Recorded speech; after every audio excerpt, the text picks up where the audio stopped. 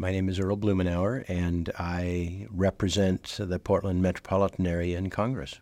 I was privileged to be in one of the most exciting sessions in Oregon history in 1973 as a very young legislator. One of the areas that was actually very significant, did not get a lot of attention at the time because there was so much going on, was the evolution of how we're going to deal with policies regarding drug and alcohol. And part of this evolution of drug and alcohol policy dealt with marijuana.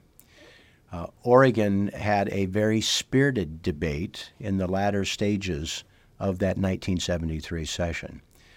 That was the first state that produced legislation that decriminalized marijuana.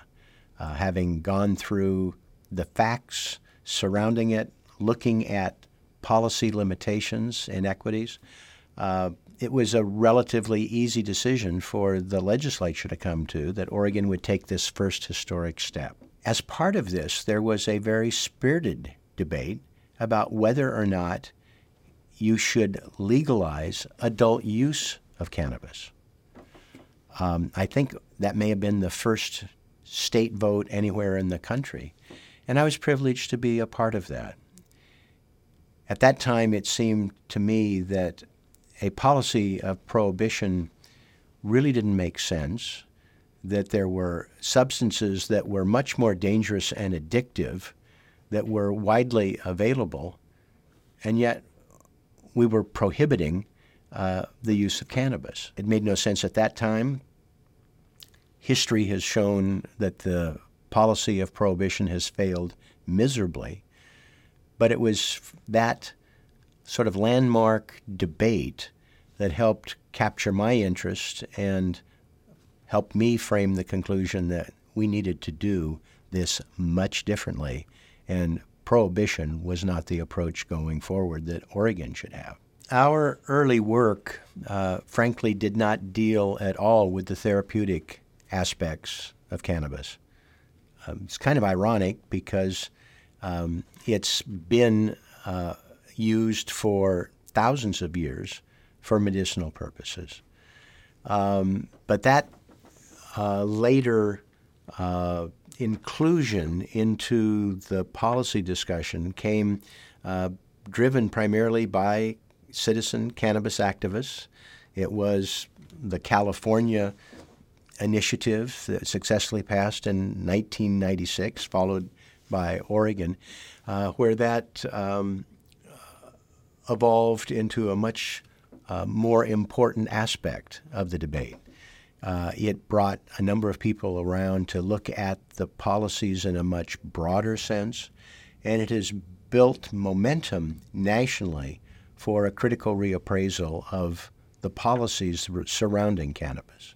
I didn't have much exposure to a marijuana culture, although there, I'm sure, was widespread use at the college I attended. I actually never encountered anybody using it. And the discussion about the therapeutic properties just wasn't on the radar screen.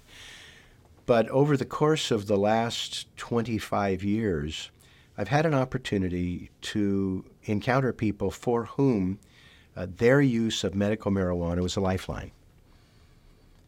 The stories about what difference it made for family members. I mean, it's common knowledge now that use of medical marijuana to suppress the violent nausea that accompanies chemotherapy is something that most people I know accept as a valid approach. And I think increasingly people generally, regardless of their feeling about the use of cannabis for adult use, I think they would absolutely consider using it under those circumstances. And as time progresses, we're finding more and more applications. The difference that it's made for returning veterans with injuries visible and those which were not visible, who used cannabis to manage the symptoms. It's all been part of a pattern to find more aspects of the use of cannabis, particularly medical marijuana, and broadening the conversation. And it's another reason why our hopeless policy of prohibiting robust research into cannabis is so nonsensical and destructive. I've had an opportunity to work with people in each state that has decided to legalize adult use, have spent a lot of time with advocates, think tanks. I think Oregon stands out for a couple of reasons. One, we were a pioneer. We have been involved in pushing the parameters of marijuana policy for 43 years. Oregon has, I think, undertaken the legalization of adult use in a very systematic and thoughtful fashion. I think the initiative that we approved in 2014 is the best of any of the state proposals that were considered anywhere.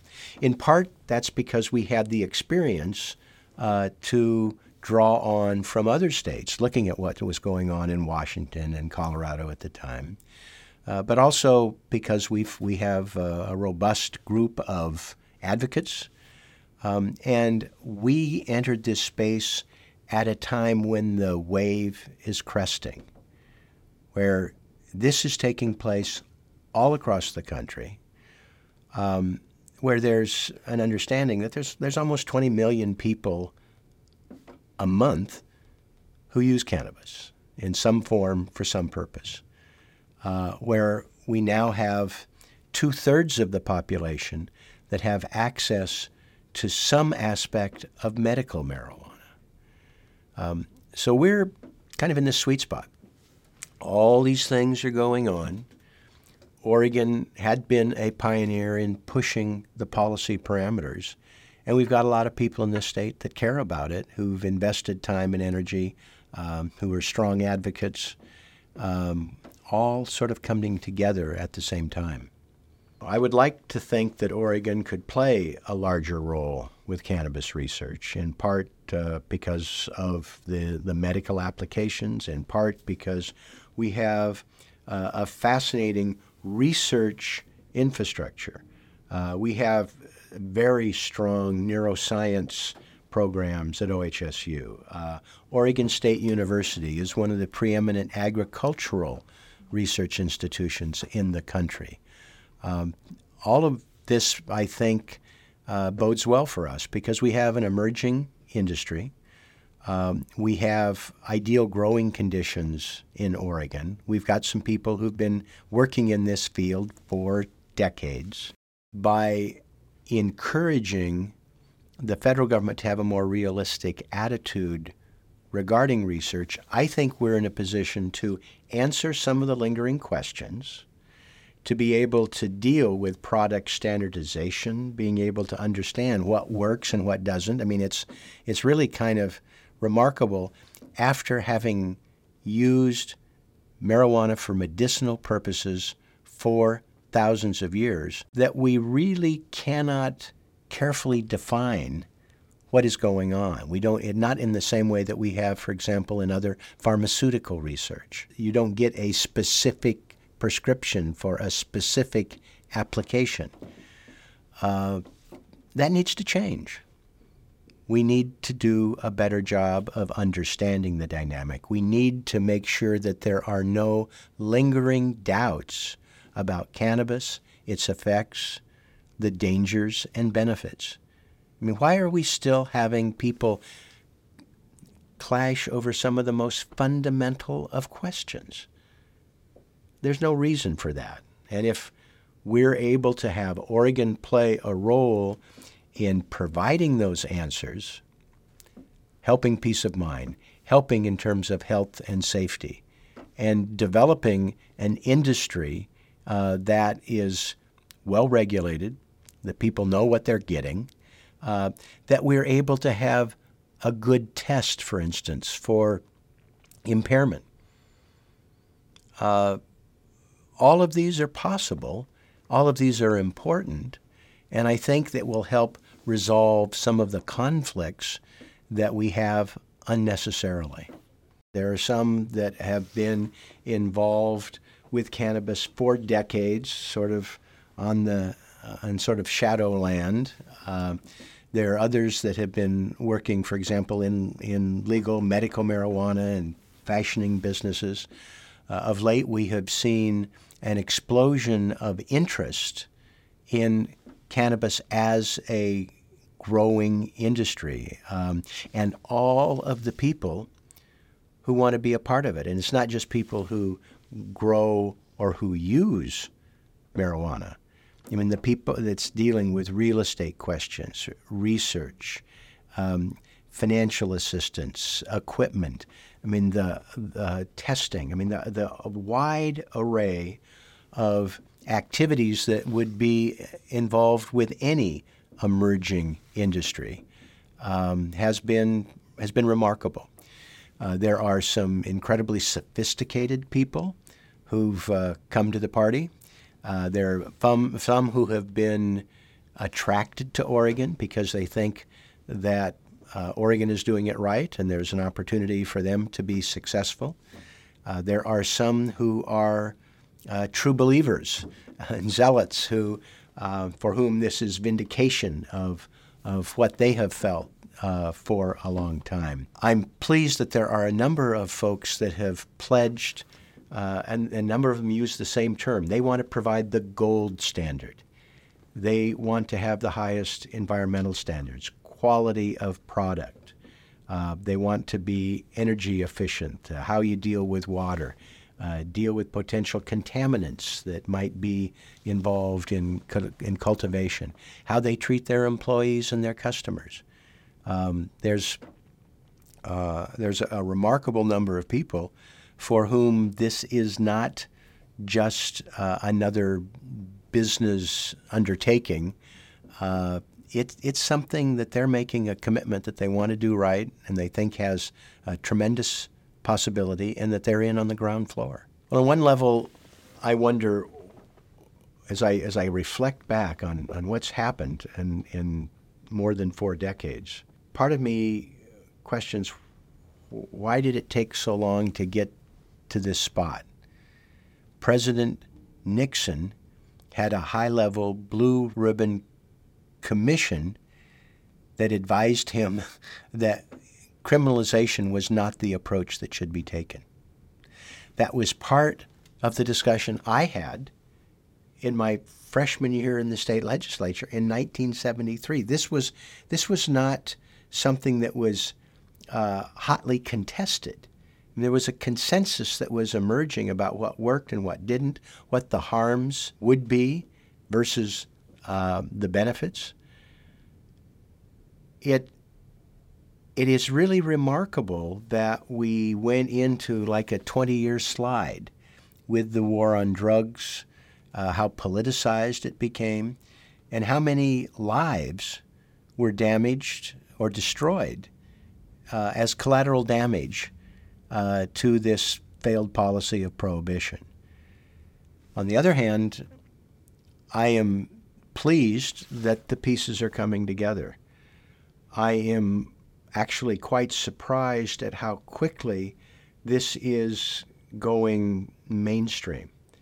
I recently in Portland had 2 back-to-back dinners with very prominent people in the community where this just came up in conversation, where in both cases people had been involved with using medical marijuana, that they volunteered.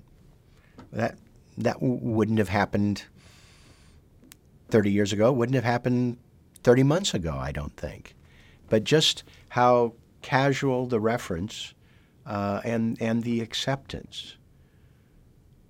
This is, for me, a remarkable opportunity here in Oregon to pull the pieces together, to be able to build on the successful ballot measure and the thousands of people who are committed to doing it right to be able to make something that has been a source of conflict, of racial injustice in the criminal justice system.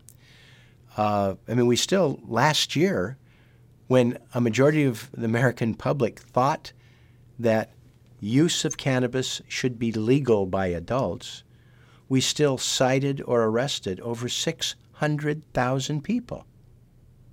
Astounding. But it is encouraging for me to see the wave cresting, to see other states stepping forward as on ballot initiatives, even maybe a state, possibly two, that look at legalizing it through the legislative process, which has never happened. Watching the administration sort of slowly move in the right direction, and watching more and more people in the political space. Actually, the political space has been the last to adapt because the public has been there. Voters have forced these changes. It wasn't politicians. It's been kind of small circle of politicians that have been speaking out on this. But it's all coming together now, and I think this may be the most consequential year yet. It hasn't felt uncomfortable for me to provide leadership for this issue because I think the merits were very strong. And interestingly, the people I represent over the years have tended to be supportive of it, even if it wasn't the majority position of the public.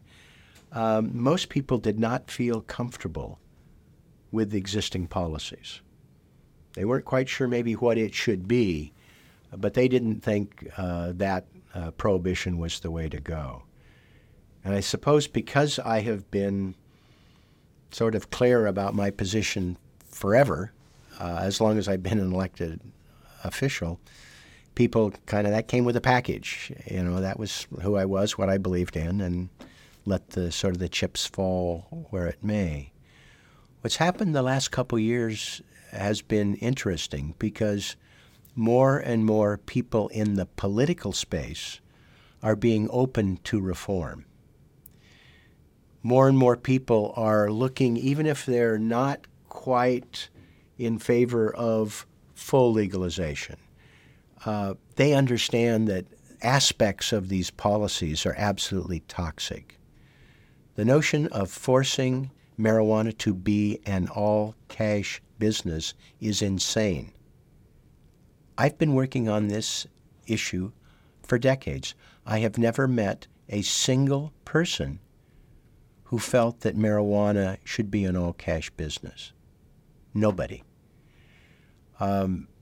The notion that they should be taxed in a punitive way, that they shouldn't, state legal marijuana businesses shouldn't be able to deduct all their legitimate business expenses, that doesn't strike people as fair. The research prohibition, people who strongly oppose marijuana support what we're trying to do to open up the research. So I've felt comfortable based on what I've said, what I know, the feedback I've received from my constituents, and I'm excited that more and more people in the political space, elected officials, are being receptive for some, if not all, of this broader agenda. Well, it's interesting to speculate what should be the ultimate position of cannabis policy and utilization. I think that we should have, particularly as it relates with medical applications, we should be much more open and welcoming. My vision is that it would be easier for people to use, and we do better research and product development so people know exactly what they're using. Because I think that is one of the keys to stopping the epidemic of opioid prescription drug abuse and deaths. I mean, more people die from abuse of prescription drugs than all of the illegal drugs combined. And this is also connected to the heroin overdose epidemic. People are self-medicating and they get hooked, and it is a brutal trap that they fall in. If there was better application of medical marijuana, I think we can deal with people's chronic pain, anxiety, in a way that is less toxic and more effective, and certainly less addictive. For Oregon, I think we can be a leader in product development, how it's managed, and these boundaries on everything from hemp to cannabis products. Nationally, I want the United States to stop this failed, destructive war against cannabis. It serves no purpose. It's extraordinarily costly, destructive, and unfair. I think we're on the verge of the country making this change. And indeed, much of it is already happening, but not with the federal formal policy changes that we need. Internationally, it's exciting watching various countries wrestling with the same questions we are. I'm going to be part of the conversation at the United Nations, and I've had conversations with people from other countries. The more that we can harmonize this approach internationally, we can stop the flow of money to drug cartels, and not just in Mexico, thank you very much, for their nefarious and destructive activities. We can stop wasting money on a failed policy of prohibition. We can actually have government make money that can be used, taxes just like we do with alcohol and tobacco, that can fund socially important positive things, particularly drug treatment, education, law enforcement, and stop wasting the money on the prohibition activities. I think the world will be a better place if we get our cannabis policies right. Oregon can be a leader. The United States is about to turn a page, and we have an opportunity internationally to finally get this right.